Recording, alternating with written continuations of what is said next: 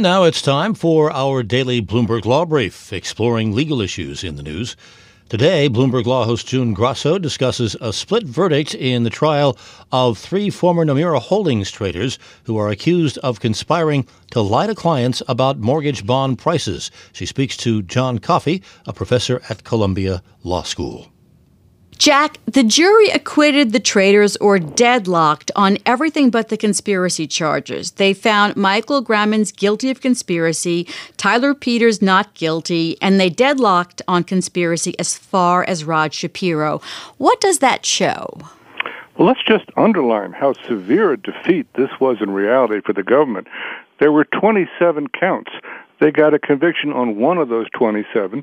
3, as you said, were hung, and 23 were acquittals. Moreover, this case follows an earlier Connecticut case in January involving Jesse Litvak, who was also charged with 10 counts of very similar kind of misconduct. And there the jury acquitted on 9, convicted on 1. So it looks like the government's having a great deal of difficulty convincing the jury that there's something truly culpable here. And I think the fact that they convicted Michael Grammons may be explained by his being the only defendant where they had a tape recording of him instructing others on how to lie to the clients. That evidence really hit the jury, whereas every other case, the witnesses testifying for the government were cross-examined, and they had to admit they had done the same thing and looked equally bad.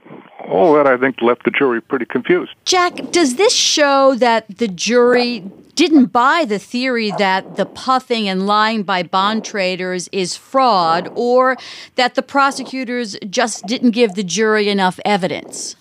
Well, we'd have to interview the jurors to really answer that. But do recall that in a securities fraud case, you have to prove not simply that the defendant broke a legal rule. You have to prove that he willfully did so, that it was his deliberate intent to violate the law. And that may have looked grayer, particularly in the case of the junior employees who looked like they were just taking instructions from their superiors. So the willfulness problem here, it may have been the biggest obstacle, because one, a defendant did look like he'd willfully done this, and they did convict him on at least 1 count. But it does look like the government has difficulty explaining why this behavior is truly criminal when the defendants keep saying everybody was doing it. That's John Coffey, a professor at Columbia Law School, speaking to Bloomberg Law host June Grasso. And you can listen to Bloomberg Law weekdays at 1 p.m. Wall Street time here on Bloomberg Radio.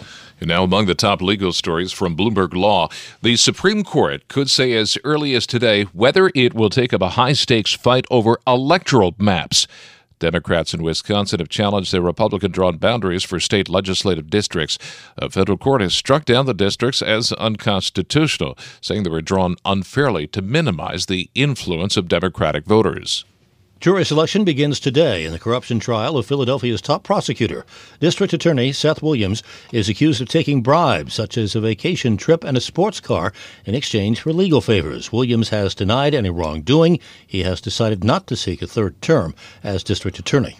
And that is this morning's Bloomberg Law Brief. You can find more legal news at BloombergLaw.com and BloombergBNA.com. Attorneys will find exceptional legal research and business development tools there as well. Visit BloombergLaw.com and BloombergBNA.com for more information.